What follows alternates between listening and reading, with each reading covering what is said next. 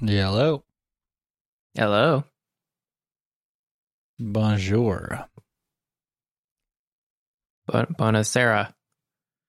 Mm. Mm. My riffing skills aren't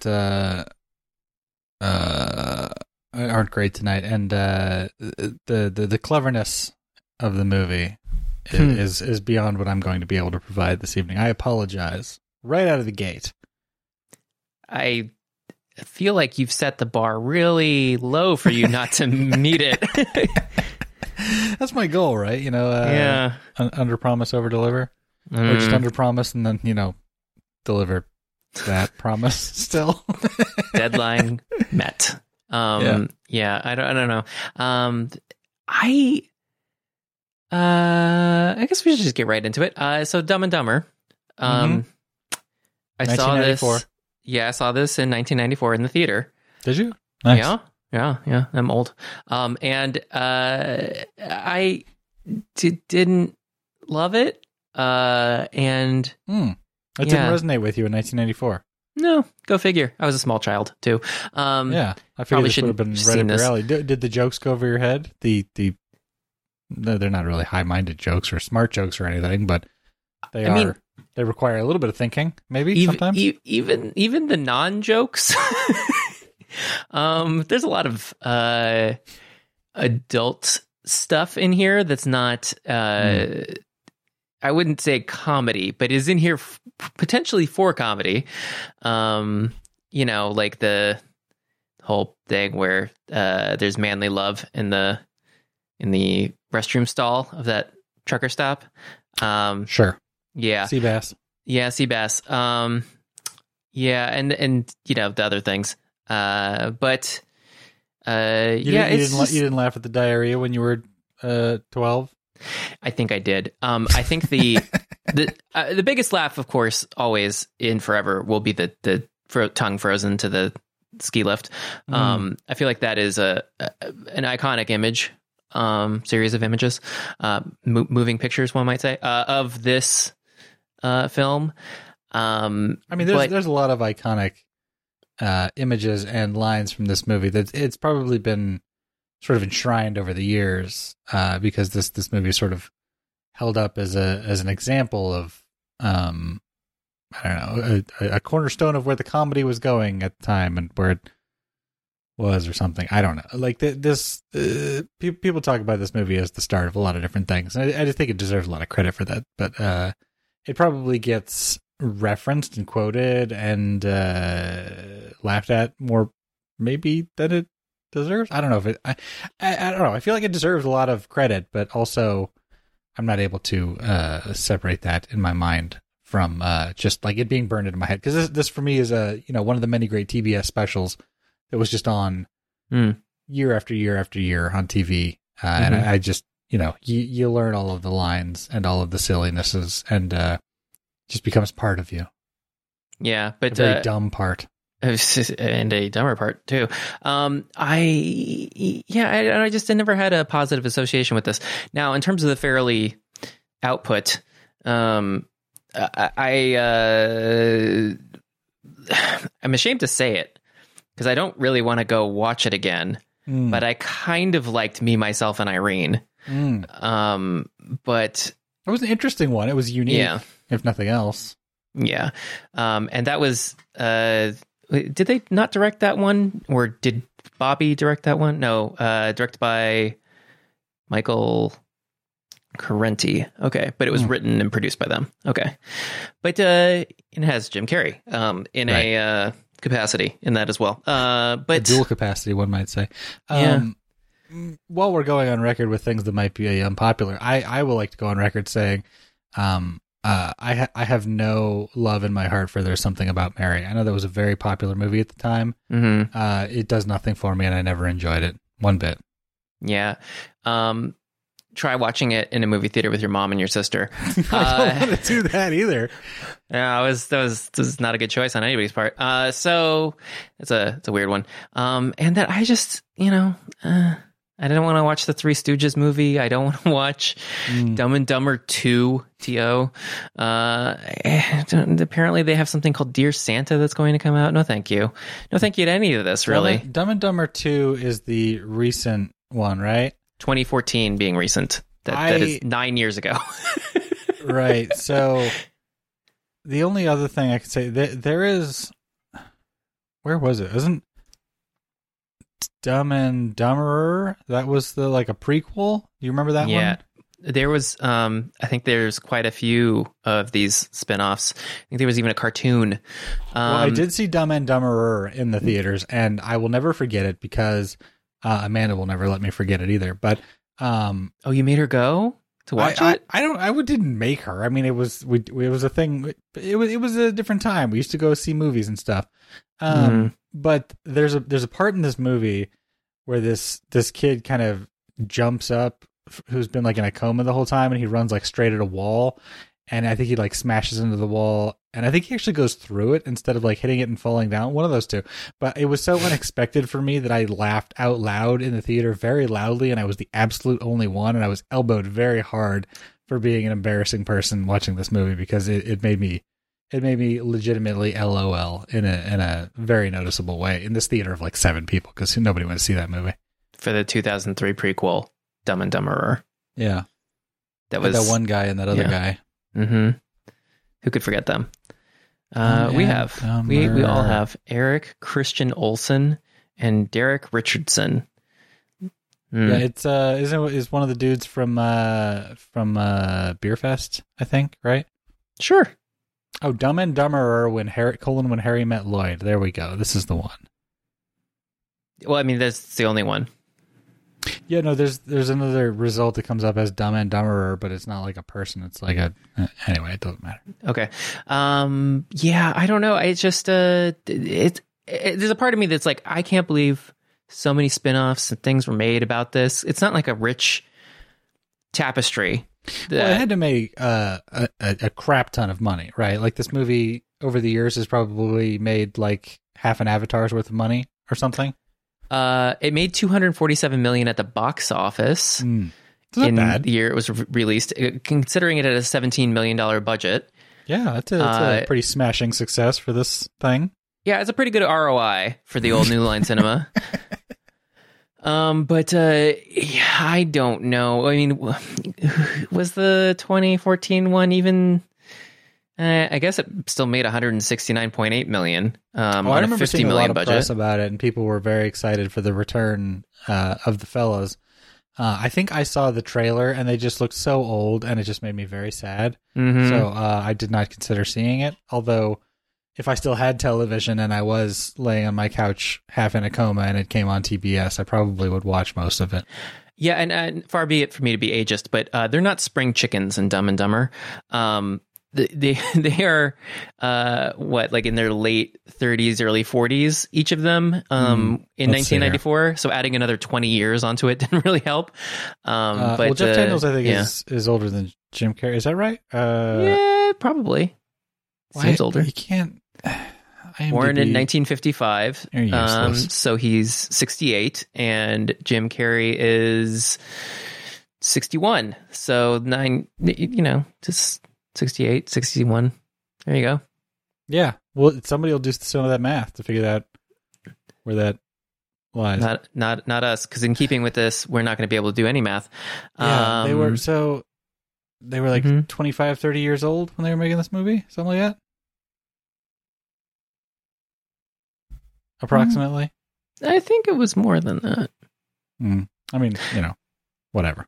Okay, so anyway, they're making this. They're adults. They're acting like children. That is the thesis of this: is that they're not very well developed children who are adults. I mean, I don't know that they're particularly childlike in anything other than their, stupidity and I guess naivete a bit, but their naivete, their stupidity, their understanding and expression of what they consider to be romantic attraction. Everything about it is it's immature. That's juvenile. For sure. Yeah, there you go. Juvenile and immature. That works. But it's an astounding effort and testament to both the writing and the acting that they can be. They very quickly establish just exactly how dumb they are, and in sort of this like harmless, amusing way. It kind of like an old cartoon, almost like a Mr. Magoo kind of like extremely harmless but dumb. Not Mr. Magoo being dumb, but like, you know, an old cartoon caricature of a human being. But you still manage to find, well, some still manage to find a little bit of empathy for these characters who are on an ill-advised quest, but you still sort of want to see them maybe achieve some of their goals, even if they're idiots. I guess someone could root for them. You don't care if they get to Aspen and find Mary when you're watching this movie? No, that's not pivotal for me. And there was several points where I paused watching this over the course of the past week. And, just to like pinch the bridge of your nose and close your eyes and wonder what you've done with your life. Well, mostly because I was busy, but also because I was in no rush. There's this whole thing with the pacing of this too, where I was just like, how long does it take them to get to Aspen? Like, why is there still so much movie left in Aspen? This movie's so long. It's not that long. It's an hour 45. I mean, it's a slower pace. Again, it was a different time. It was 1994, but it's kind 106 minutes. It's kind of surprising how, if you take out the idiocy of the characters, how sort of just basic and understandable the mechanics of what they're doing is. Just like, you know, the thing you have to buy into is that they found themselves in the middle of this ransom heist or whatever, or just the money drop off at the airport kind of thing. If you can buy into that, the rest of it all just makes perfect logical sense. Like, they're trying to return the money. There's the mix up with the hitman bad guys or whatever. And then they get to Aspen, they find Mary, and then there's a little bit of a love triangle thingy-mabob going on. The plot is remarkably straightforward. Yeah. It is not a convoluted, twisty turns out kind of situation. You follow it really well, which is helpful because the thing you should be paying attention to is the silliness of the characters and not what they're actually trying to do. Right. And I think the better parts of the film for me, I'm not gonna say good, but the better parts of this are when they are exhibiting some of that like Homer Simpson confidence, where there's that they don't know something, but they don't know that they don't know something. They think they know it, and they're very confident in their knowledge about it. And then they proceed to make a colossal mistake, and that happens a few times here, over and over and over again. As a matter of fact.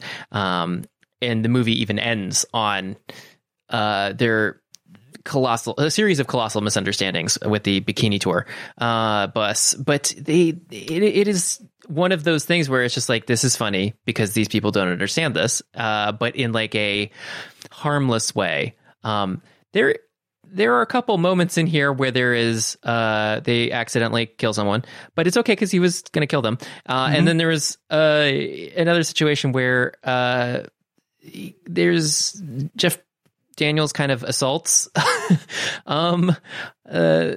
Swanson, for lack of a better term, in the snow.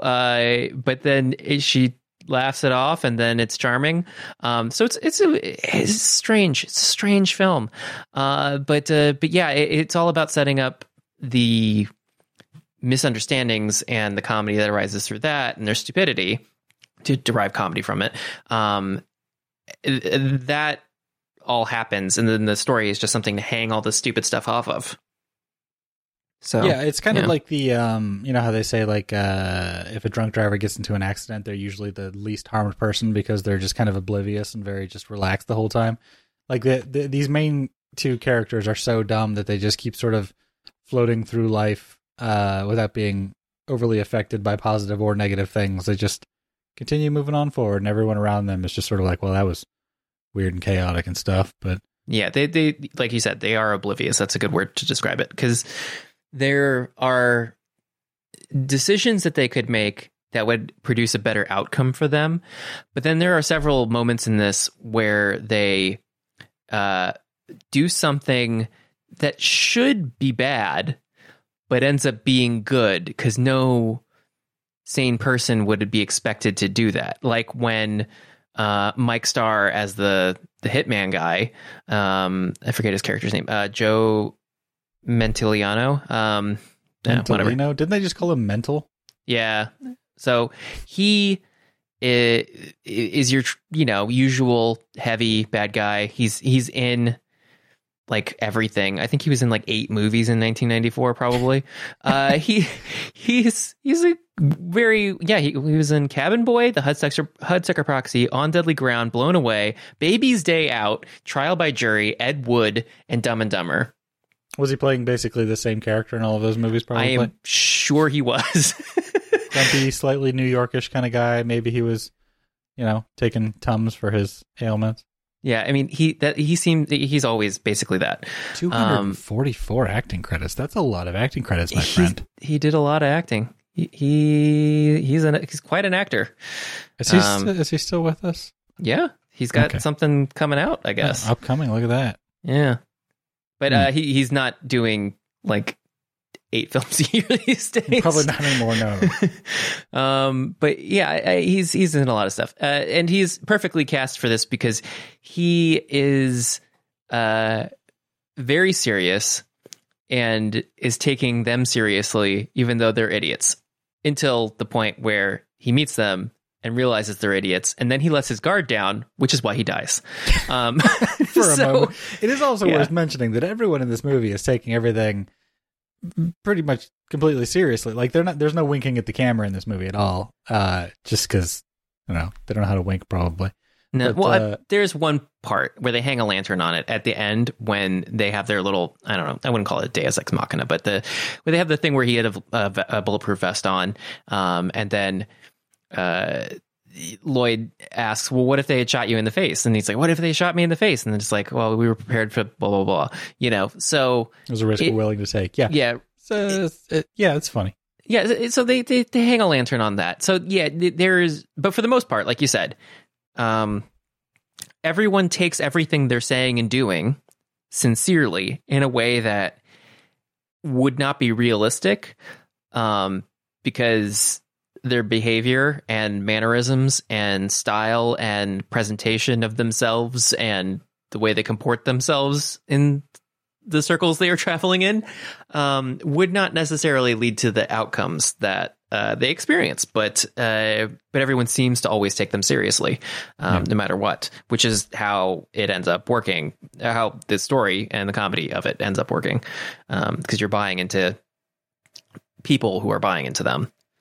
Yeah, it's also, I don't know, it's extraordinarily slapstick, which is not really a thing that people really can pull off much anymore. But just the way they commit to these things and the characters themselves, they just very much lend themselves to that. I mean, Jim Carrey, like this movie couldn't have existed without Jim Carrey. I'm sure. I'm not sure. Have you read any or seen any of the sort of behind the scenes stuff about how they were extremely concerned with putting Jeff Daniels in this movie, and he basically shot for like a week without Jim Carrey before they would even like say, okay, you can stay in the movie kind of stuff? I didn't see that part. I just saw the part where they only paid him $50,000 because Jeff Daniels wanted to be in the movie so desperately, but Jim Carrey got paid $7 million.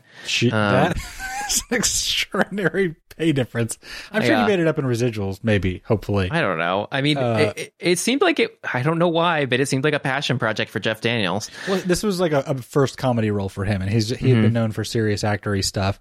And I don't know, I saw the video somewhere. It's probably TikTok because everything's on TikTok now, where they said he started his, shooting, and they're like, oh yeah, Jim Carrey will be here tomorrow, whatever. And they just kept going. It was like, yeah, he'll be here tomorrow, whatever. But they basically just pushed it off and shot for a week straight without Jim Carrey, just Jeff Daniels and I think Lauren Holly doing the skiing stuff, just to see if he had the comedy chops or if they had to recast him before they actually really got into the movie. But then they're like, okay, you passed. And then Jim Carrey basically called him and said, like, good job, buddy. We're making a movie now. And then they became best buds forever. Good for them, despite that pay disparity, the dramatic pay disparity. Well, Jim Carrey had done what? Ace Ventura had come out or something, or maybe it didn't come out yet. No, it according to Wikipedia, which we all know is very true. Never wrong. the Farrelly brothers didn't know anything about Jim Carrey. They hadn't seen him in Living Color.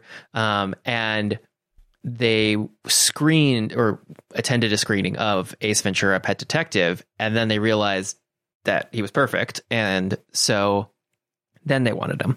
And then apparently at some point prior to this, Nicolas Cage was supposed to be Lloyd Christmas, but then he was supposed to be the Jeff Daniels character, but then they couldn't get him and the money and stuff, so he did Leaving Las Vegas instead. So that's that same time frame. Similar choice, right? Yeah, right. And then apparently Steve Martin and Martin Short both turned down the role of Lloyd, according to Wikipedia. And some website I've never heard of, SplitSider, Gary Oldman and Cage were original choices for Lloyd and Harry. Wow. Gary Oldman and Nicolas Cage. That's like the DC universe version of this movie to this movie's Marvel kind of thing. It would just be too dark and weird. Yeah. And then could you imagine them getting along on set? No, thank you. But then you got your Chris Elliott and Rob Lowe, another proposed pairing. Remember when Chris Elliott used to be cast in things? he could be Harry, but Rob Lowe is Lloyd? I feel like Rob Lowe has great comedic chops, but not for this. Yeah, he also has like one speed, and Lloyd in this movie is dialed to 14. So all speeds. Oof. Yeah. I mean, I don't know. This feels like one of those movies that, you know, comes along every once in a couple of decades, where it's just like a perfect coincidence of a bunch of different things, and all of the pieces come together to create something bigger than it could have otherwise been, and it became a massive hit. And obviously, you know, a lot of that work is Jim Carrey and Jeff Daniels sort of playing off of him, and sort of, you know, he's hanging in there. He does some good stuff with Harry, but I don't know. This movie has an energy that is unmatched by other movies of the time, I think. I know you don't have a whole lot of love for it, but, you know, the hundreds of millions of dollars it made, I think, sort of imply that a little bit. Yeah, I mean, I'm. It never enchanted me, but I am revisiting it also through, you know, 2023 eyes.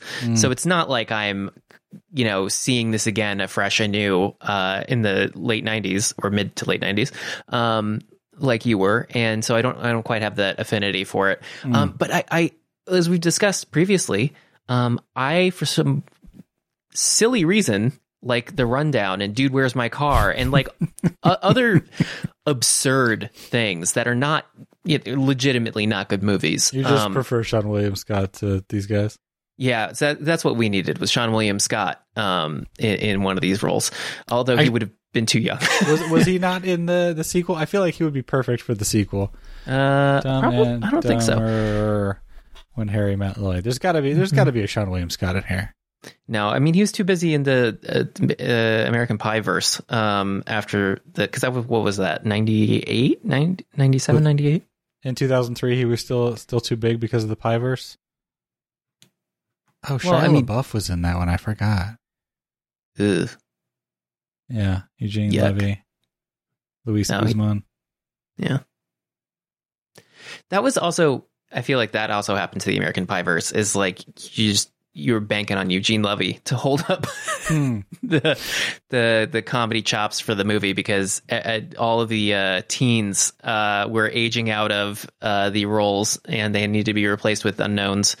So yeah, I very much did not like those movies. I mean, they were fine or whatever, but they did nothing for me.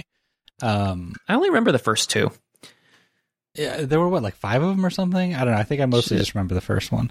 I mean, I think after the second one, they might have all been straight to video.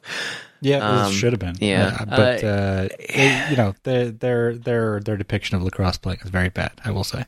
Oh, that's why you didn't like it. Yeah, that's why it immediately turned me off. I saw Stifler pick up that ground ball and like run to the net and score that goal, and everyone was excited. I was like, this is the first time you have ever touched a lacrosse stick, and I am offended, and I'm walking out. Yeah. There's nowhere to walk out. I would never go see that movie in a theater, and I would never pay to see that movie. But anyway. Okay. Well, that's fine. But part of the reason, you know, I think this movie is enduring, shall we say, is because of the star power of Jim Carrey and Jeff Daniels, but mostly Jim Carrey.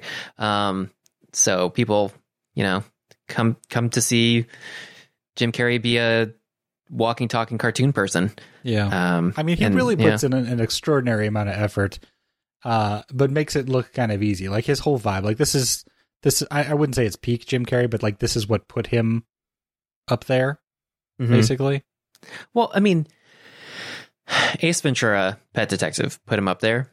But it's very easy to only do Ace Ventura, Pet Detective, and then nothing else ever again. That's arguably a more wacky character than Lloyd. Yeah, but this is a different kind of wacky character. But just the fact that he was able to do this after that, and he didn't have a sophomore slump, so to speak. He was doing well for a while. I would say in the 2000s, he made some. We've been through this before when we talked about Sonic. He made some less than amazing choices at some point in his life, but he tried to do a reverse Jeff Daniels pivot, right around Liar Liar when he tried to get more serious and stuff. Yeah, Dan, can you write down reverse Jeff Daniels pivot, please? Sure. Thank you. I changed the keycaps on my keyboard, and if I type on it, it's going to be very loud. So I don't want to. I thought you were saying like you were halfway done and you only had Oh no! It's just your keyboard. No, it's just it's It's not that bad. Can you hear that? Yeah, a little bit of wiggle. Little too thocky, as they say. As the kids say, too much thock. That's why I got one of these thin, sad Apple keyboards, Bluetooth keyboards that I only bring out for podcast days. Oh, see, that's smart. I had my thin little Keychron keyboard that Bluetooth that I used for stuff like that when I wanted to have like a quieter typing experience. But then I left it in Tampa on purpose, not by accident, because I was just like, I would just like to have a keyboard here, so I don't have to bring a keyboard. No, I guess I need a new keyboard at home for my primary computer. Yeah. Well, also I had 3 at home at that point, so it seemed a little silly. And now how many do you have? 2. Not counting the iMac one and the 2 old Logitech ones that are crap, but are in my closet. And 1 is none. So yeah, you might want to get another one. One crappy Logitech one. No, it's the Keychron V1 that I bought last year. That's the one I put the new keycaps on, and then the Keychron C1 was the one I have the transparent ABS keycaps on, and that one's nice, but it's not as nice. And this is the one with the volume knob. Oh, you got a knob keyboard. Okay. Yeah, this is a volume knob keyboard. Nice. So that's how you know I'm a real professional. But also, I mostly just wanted to use this one because the function row keys don't have the media button stuff and like which one is the volume up and volume down labeled on it. So if I use the volume knob, then I know where the volume controls are. But is it clockwise or counterclockwise? It is clockwise to raise and then counterclockwise to lower. And if you push it, it mutes. Oh, that's not bad. If you push it again, does it unmute? Yes. But also if you rotate it, it will unmute too because you've adjusted the volume. Sure. Yeah. No, that's good. That's it's like cars do that with the volume when they have knobs. Yeah. It's fine. But back to the movie, because I don't think our characters would really do a lot of keyboard modding or keycap replacement potentially. I mean, they're living life high in Aspen. Maybe they have opinions on keycaps when they finally dig into their nest egg, as they call it. What do you think is the Lambo of keyboards? What? I don't know. You would have to ask Mike Hurley or somebody else. I don't know. Yeah, I don't know. Because the most expensive ones I can think of are like the Mode keyboards, but those don't seem like ostentatious. It would have to be some sort of like goofy, weirdly shaped Alienware thing, because Lamborghinis are very crazy looking, on top of being fairly impractical and not the best performance that you could buy. It's a style thing. So. Right. Which Lambo was this? This was a Lambo, right? It's not. Yeah, it was a Diablo. Okay. Not my favorite. Yeah. No. Well, I mean, a lot of people have a soft spot for the Diablo, but I don't know if you ever watched like the Doug DeMuro or Throttle House videos. They're not. They don't seem like they would be good to drive. No, I mean, he loves the Diablo. And he's like 3 or 4 years younger than us or something. Like he's like, this was my growing up poster car on the wall. Is like I had a Countach on my wall, and I am not that much older than you, so you're making me feel old. So cut it out. But yeah, the Countach, which he actually owns now, which is odd and embarrassing and makes me sad. But that's the much better looking car, but also extremely bad to drive. So I'm given to understand. But they're all bad. It makes you wonder though. I've never been to Aspen. Have you been to Aspen? Do they have just Lamborghini dealerships hanging out there? Because there's a lot of rich people in Aspen. I have not been to Aspen. Also, this movie wasn't shot in Aspen, so I don't feel like it's representative, but probably closer to that. I mean, it seems like there's a lot of money there. That and what is it, Vail, Colorado? I don't know. I don't ski. I'm not a skier. Did you know that according to the internet robot that is not Wikipedia, but the other internet robot that is never wrong, Aspen, Colorado, I think, and Fairbanks, Alaska are the 2 places on Earth that historically have a 100% chance of snow on Christmas? Wow. Yeah. I was asked where we could go have a white Christmas if we were so inclined one time, and I asked the internet robot on my phone, and it said those 2 places. Well, that's part of the reason why we picked this movie, obviously. Yeah, it's Christmas time.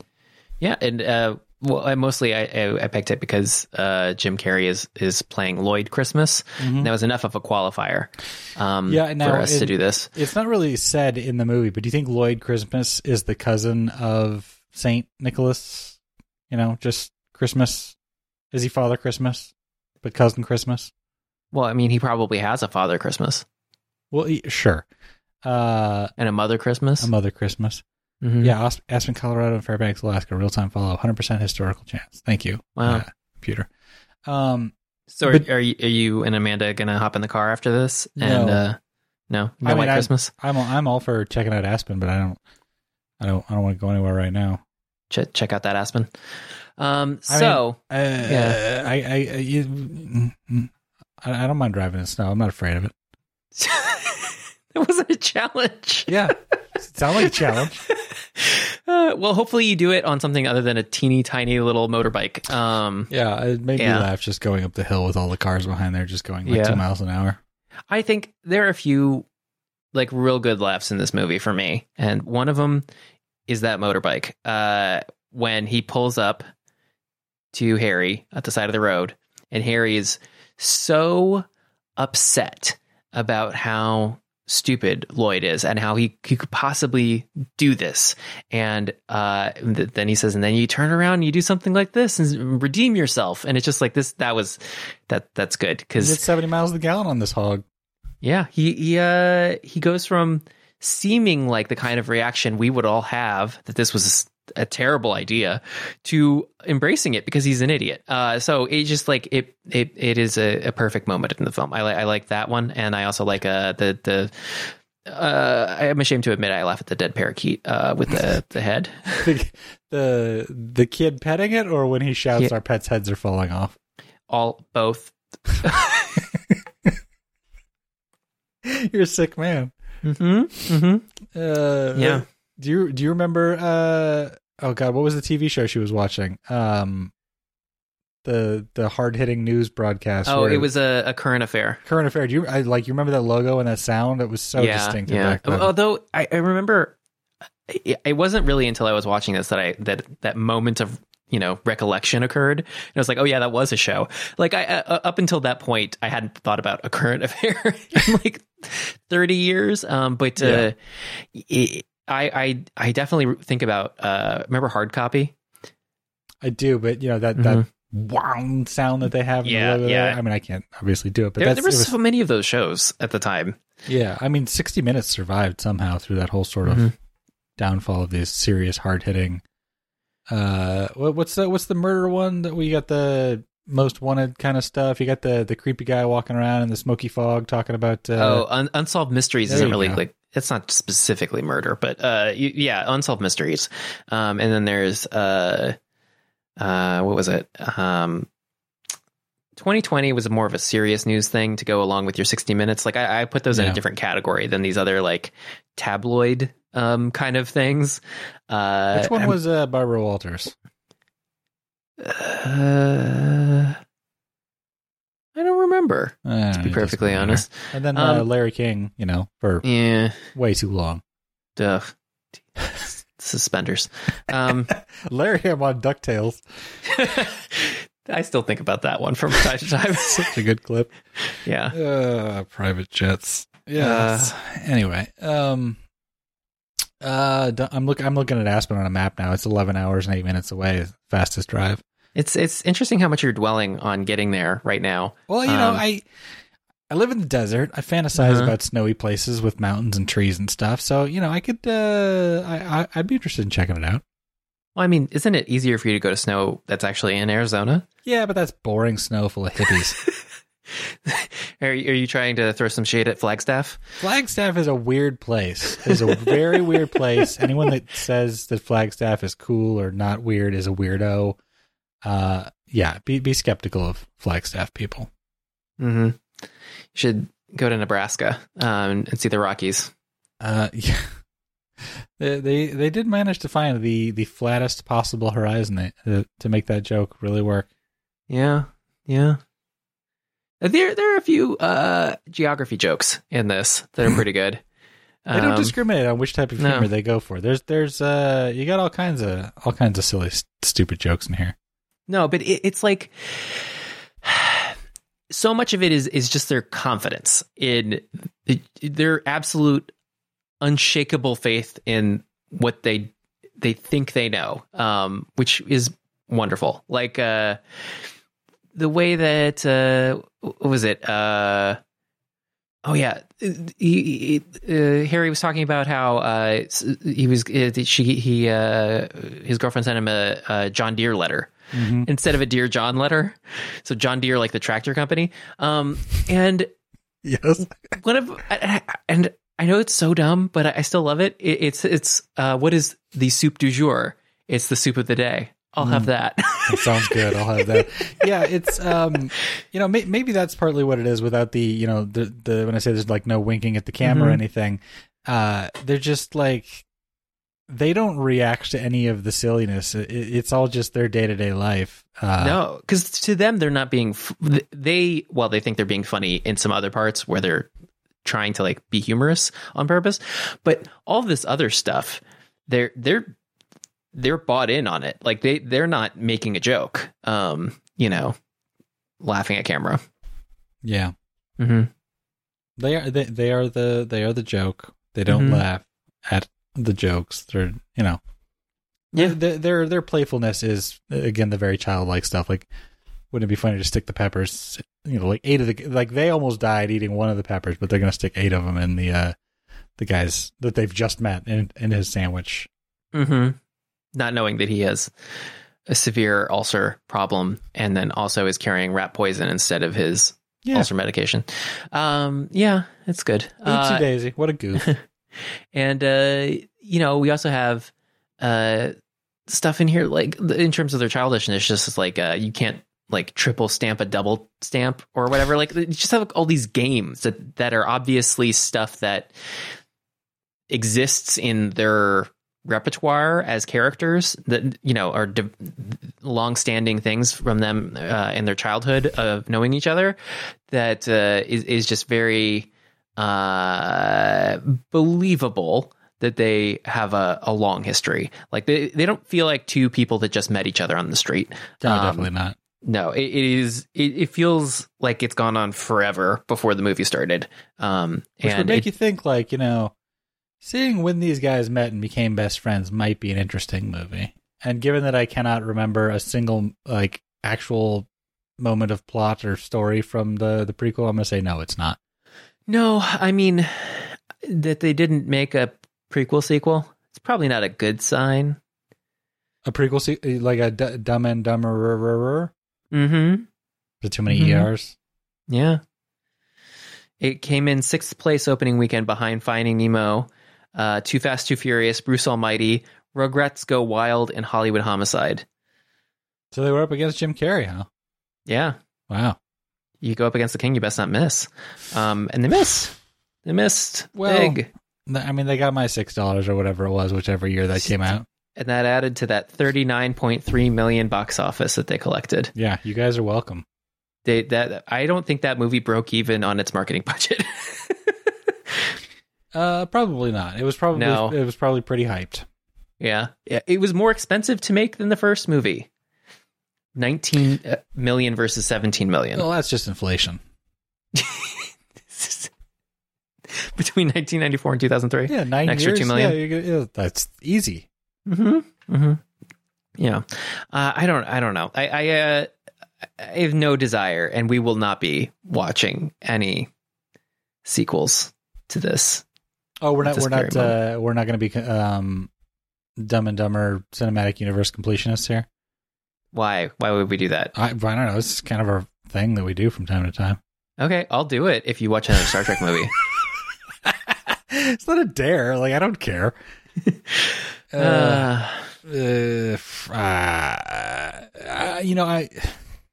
shouldn't even say it. I'm vaguely curious what the sequel is like, but also I feel like the sequel completely will disavow anything from the prequel, so that's fine.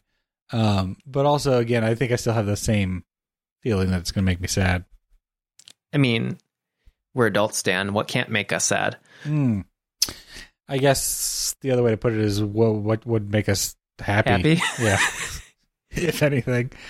Let's just read the log line off of IMDb for Dumb and Dumber 2. 20 years since their first adventure, Lloyd and Harry go on a road trip to find Harry's newly discovered daughter, who was given up for adoption. I don't think I want to know who that is. Oh, Bill Murray is in it. My God. Oh my God, Kathleen Turner? She plays Freda Felcher.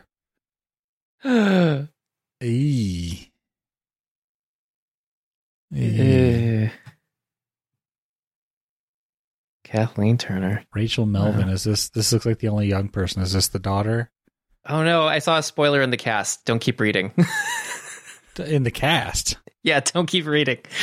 There's a spoiler in the cast. How do you have a spoiler in the cast? If I tell you, then it spoils. All right, well, yeah.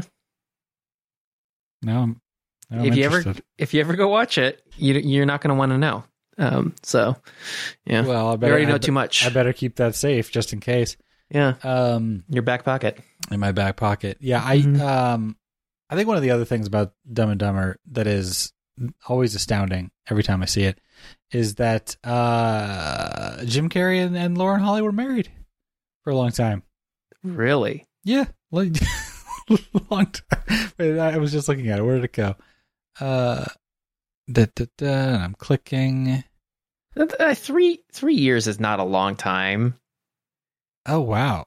It felt like a long time. Well, again, this was the times. Oh, wait, no. They married in 1991, divorced 2 years later in 1993. No, that was Danny Quinn. And then in 1994, she met Jim Carrey. They were together for less than a year? Yeah. Maybe it was just the story. In 1996, they were married. In July of 97, they were divorced. Maybe it was just that it was the story surrounding this thing that I think this is where, this probably would have been where they would have met or something. And, that's, wow. Still, I mean, fairly shocking. I feel like that happened a lot in the 90s. People would meet each other on movie sets. They'd get married for 2 years max, and then they would be divorced. Sure. I mean, yeah. Especially when Jim Carrey is in the mix, like you're probably not. I mean, there's not much Jim Carrey could do that would really surprise you. I think. I mean, just imagine him being on all the time. I don't think he is. I don't know if you've ever seen. There've been a few interviews with him. I think he was on Seinfeld's Driving Around show or whatever. But he can be a fairly normal, albeit odd person. Okay. I mean, like he's not talking out of his butt to order pancakes at the restaurant or whatever. You seem unconvinced. Yeah, I just don't know. He just seems like he'd be really annoying. I mean, I mean, his vaccine, he's allowed to be annoying for sure. his vaccine skepticism, his weird, just I don't know. He's just a strange guy. Mm-hmm. Yeah. I think he really bonded with the role of Andy Kaufman and kind of took a lot of that to heart. Okay. Andy Kaufman is also a very weird person. You never seen that movie? You probably shouldn't see that movie. It includes what's her name from the band that married Kurt Cobain. My brain's really firing on all cylinders tonight, isn't it? Yeah, I know what Courtney you're thinking Love of. plays, I was like, the only thing I could think of is Hole, and I'm like, that's not a name. It's just the name of the band. Exactly. Yeah, but Courtney Love is his partner in the movie, and yikes. Speaking of yikes, there's no reason you would have, but Courtney Love was on Mark Maron's podcast like 6-8 months ago. Still listening to the guests there, huh? Stamps.com ads? Not a lot of Stamps. I think it's mostly Simply Safe these days. Oh. Yeah, you can't have enough home security. I skipped the ads. Install yourself home security. I skipped the ads enough now that I couldn't riff a Simply Safe ad for you. Yeah. Sorry. That's fine. Yeah, I don't know. One fun fact that I just learned about Jim Carrey from Wikipedia that I did not know was that Jim Carrey in April 2022, announced that he minted his first NFT via the platform Super Rare. What was it? It's a NFT based on a painting. Because remember, you can't. He's a painter. It's not the painting, but the NFT is not the painting itself. It is the idea of the image of the painting receipt that you're buying. And so he had that for Sun Shower, which was the name of the painting, and it was accompanied by an original voiceover. So it's good that he got into that, I guess, as a hobby. I just clicked over to my Wikipedia tab, and the first thing at the top of the production notes is that this film was originally conceived by John Hughes. I don't know what conceived by John Hughes means. Well, in Wikipedia it says that he wrote the movie and then sold it to the Farrelly brothers. Yeah. Mm-hmm. I mean, uncredited from the writing credits. I mean, did he just come up with the outline for it, or did he actually write the whole script? That would... There's gonna be a lot of riffing in this movie too. I don't know. Well, I mean, I don't know how much of none of this feels like super John Hughesy in any way. But it maybe the extraordinarily straightforward plot or something. But the bumbling henchman, that part, yeah, potentially. Oh wait, did Lauren Holly have red hair in this movie? I mean, yes. She has red hair. So there you go. That's what John Hughes wrote. Okay. Redheaded girl. I mean, not to say that John Hughes is not a fantastic, once in a generation, amazing writer, but it's not great. So I have no problem believing that a lot of the silly jokes that are in here are not John Hughes jokes. It's just my guess. Yeah. 275,000. I'd hang on to that one. That's a car written on a napkin, as you do. Yeah. Yeah. But that's it. There's not much else to say about this movie. There's no twists and turns or like what I would have done stuff to say. Do you have anything else you want to say about skiing or Aspen or Lambos? I mean, when attempting to discuss this movie, the concern in one's mind, probably not yours, is that it's just going to become about quoting lines and talking about all the bits that you love and stuff, which is basically what anyone ever does when you talk about this movie. Killing the owl with the cork, dumb jokes like, bred a bulljoy in a Shih Tzu and call it a bullshit, all that stuff. Like the whole movie is just full of things for people to quote and talk about how much they enjoy the movie. But yeah, in trying to think about like why this movie is so enduring for people. I mean, even Amanda, when she said she got annoyed that I said we were going to talk about this, because she's like, you're just going to crap all over this movie that I love. I'm like, She loves it. She certainly does. Yeah, I mean, again, if you were of a certain age in 1994, like this kind of humor is infantile, and as a child who was probably infantile way too long, the humor is funny. Well, let me put it to you this way: when TVOS let me watch the movie again, and I was able to resume it in the living room, and Jason was watching it for the first time ever. For the first time ever? For the first time ever. Oh, Never seen it. And he said, "What is this? This is so stupid." And I said, "Well, it's called Dumb and Dumber." That's what it says on the tin, Jason. I know. And he's like, "I can't believe you're subjecting me to this." So he did. He was well, not you got to start it over from the beginning, Jason, so you can understand it. And one of his main concerns is who all of the people were. And I was like, it doesn't really matter. That sounds like the concern of somebody who watches movies over other people's shoulder on an airplane without being able to hear them. Well, I mean, because, his number one activity is when the flight lands. Just reading the Wikipedia summary of what happened? Yes, exactly. That's exactly what he does. He pulls up the Wikipedia page for that movie, and he reads the entire plot summary, and the cast, and everything.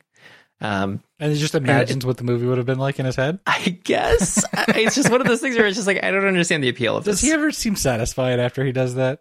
No. But, I mean, it's more of like a glad I avoided watching that thing. I don't know. I mean, there are some occasions where he's mentioned that because he watched a movie over someone's shoulder and then read the Wikipedia page afterwards that seemed interesting and he wanted to watch it then. Did that ever work out? Did he make you watch the movie with him?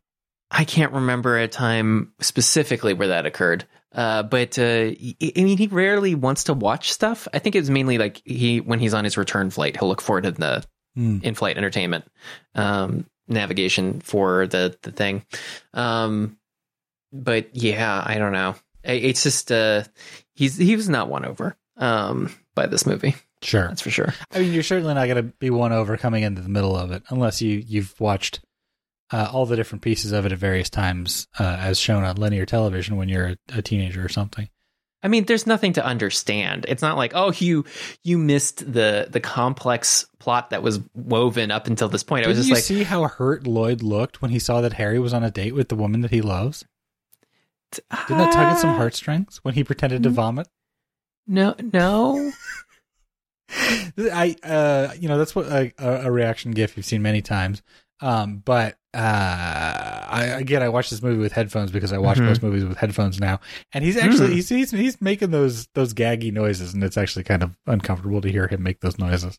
Yeah, he makes a lot of like we said, he's just a cartoon. Yeah. So he makes a lot of noises that I'm not a huge fan of. Like the hey, you want to hear the most annoying sound of the world? Ah! And then it's just like that. I will forever be able to hear that sound in my head. I think that's one thing that is an ad lib on his part that he just threw out there.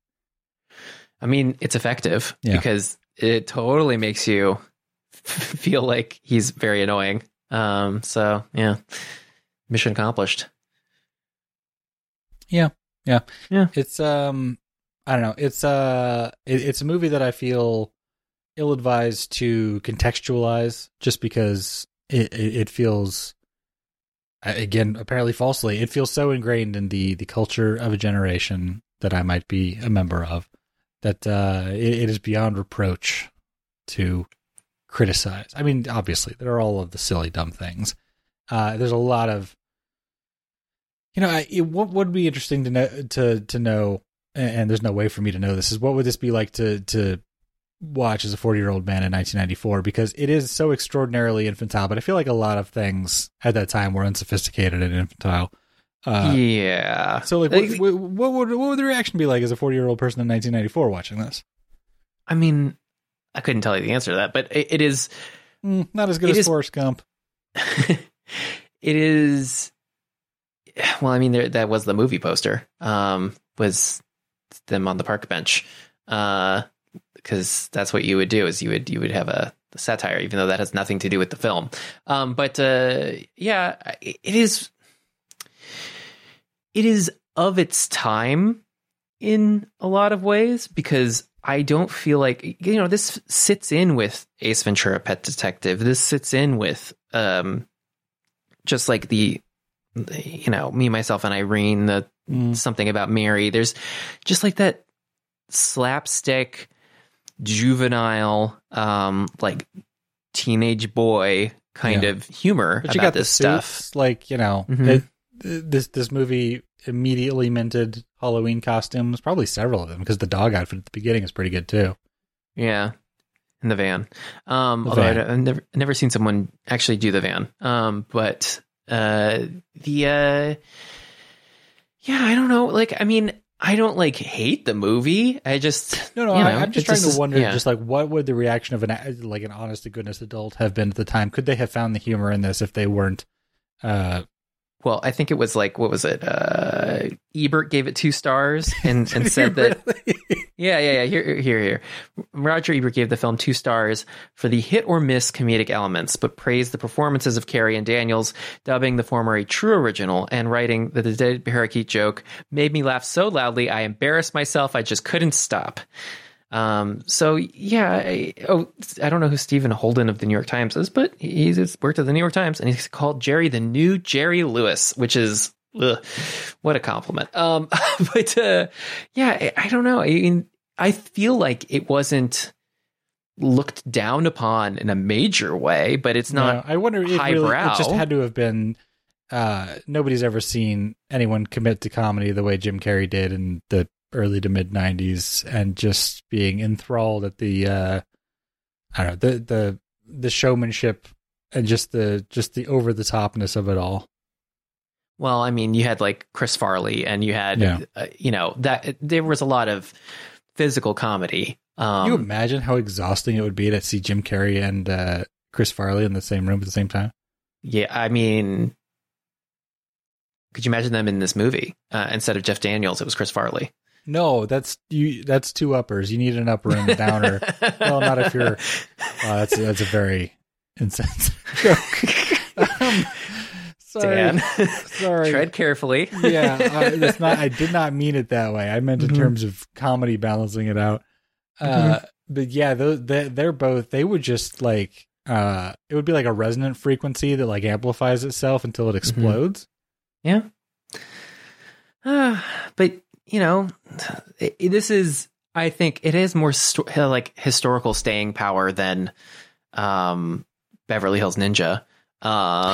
So there's that. Oh, Beverly Hills Ninja had so much heart, though. Did it? It tries. I've seen it. All I remember is a couple of small parts where he's like trying to do stuff, and his like better kung fu brother or whatever is like actually beating up the bad guys for him, and he doesn't notice. And he's like, "Wow, I'm really good at stuff." Anyway, it's not. It's certainly not this movie in terms of enjoyment. No. That movie is definitely sort of winking and nodding at the silliness and understanding that it's not. Oh, God. But, I mean, there's nothing else to say, really, other than it has a nostalgic place in your heart. And it is, I don't know, it's kind of a placeholder in I think, our cultural history. I'm not sure that there are a lot of like Gen Z kids who are going to go back and revisit Dumb and Dumber. No, it's probably too cringe. Yeah, this is extremely cringe, by the way. And or cancelable. Extremely cancelable. Yeah. Remember the Hooters joke? Yeah, no, just the owls. Nice Hooters. I mean, yeah. It's a joke that spawned a food chain. So no, it was the other way around, Dan. I'm just saying, like, it's. How dare you besmirch the fine eating establishments of Clearwater, Florida? So bad. Yeah. I think the best thing on their menu was the grilled cheese sandwich. No, I would never eat like actual food there. Well, what does that mean? You would only eat the chicken wings? Well, what it means is my dad would take us to Hooters when we were children. It's a family affair. Yeah, well, yeah, because he was divorced, and he would just take us there as a way to kill time and watch games. Yeah, I was saying, there used to be a lot of different places where you could go have a beer, some chicken wings, and watch football on TVs. There are fewer of those now, but I think they have decidedly less spandex. Well, I turned out the way I turned out. So let that be a lesson to all of you sad and lonely fathers not to take your children to Hooters. These days it's Buffalo Wild Wings. You ever been in a Buffalo Wild Wings? I know it's a joke, but like, have you ever been in a Buffalo Wild Wings? No, I don't like wings. Well, sure. I mean, they have other things too, but I know. And they also have adult chicken nuggets that they call boneless wings. Yeah, exactly. Yeah. It's just it's like you take like a dirty Toys R Us with a carpeted floor, and then you put like a restaurant inside of it. I mean, dirty Toys R Us is kind of redundant. Yeah, but like you ever been in a restaurant and you have like a moment where you're like waiting for the waiter or somebody, and you accidentally look up at the drop ceiling to see that it hasn't been cleaned in multiple decades. Like there's just cobwebs in the corner hanging down like 3 feet. No, it's usually just that weird brown stain from water damage. Oh, sure. Yeah, well, there's the brown stain, but there's the...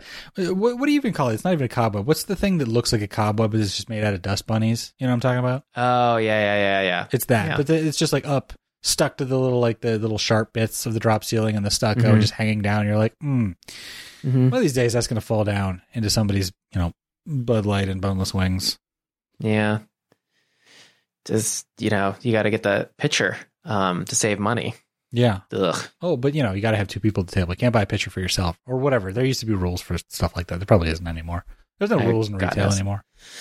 No rules, just right. Different chain. Which one was that? Outback Steakhouse. Oh, we still have an Outback not too far away. Another Florida specialty. Yeah. Yeah. Bloomin' Onion.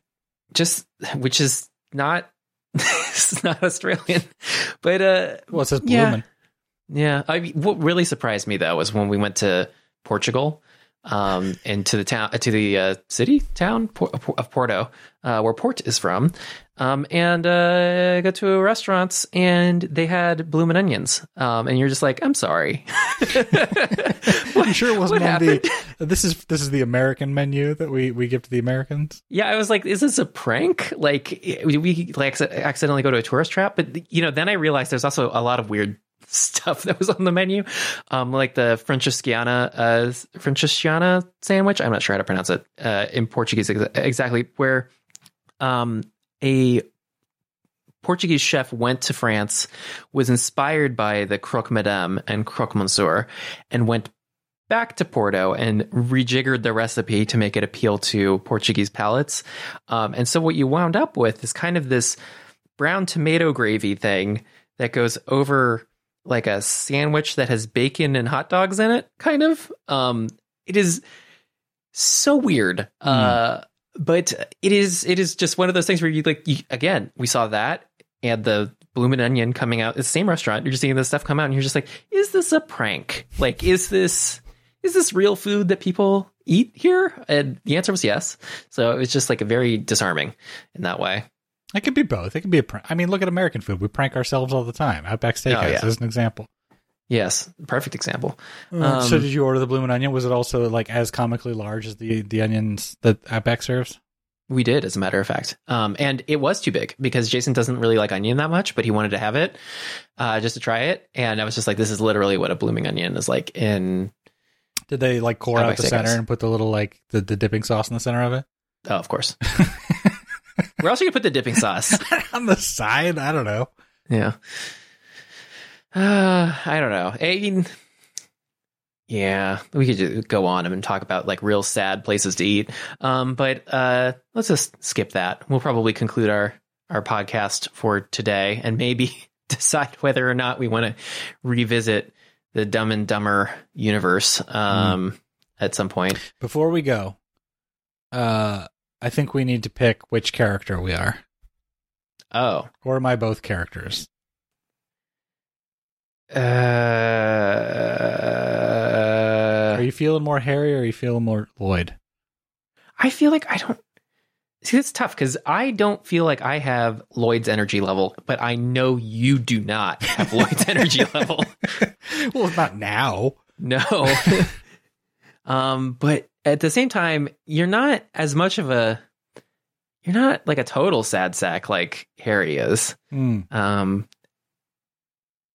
I also feel like I'm not as naive as Harry. I don't know. I Where you think go I'm. job, do you want to drive or do you want to primp dogs?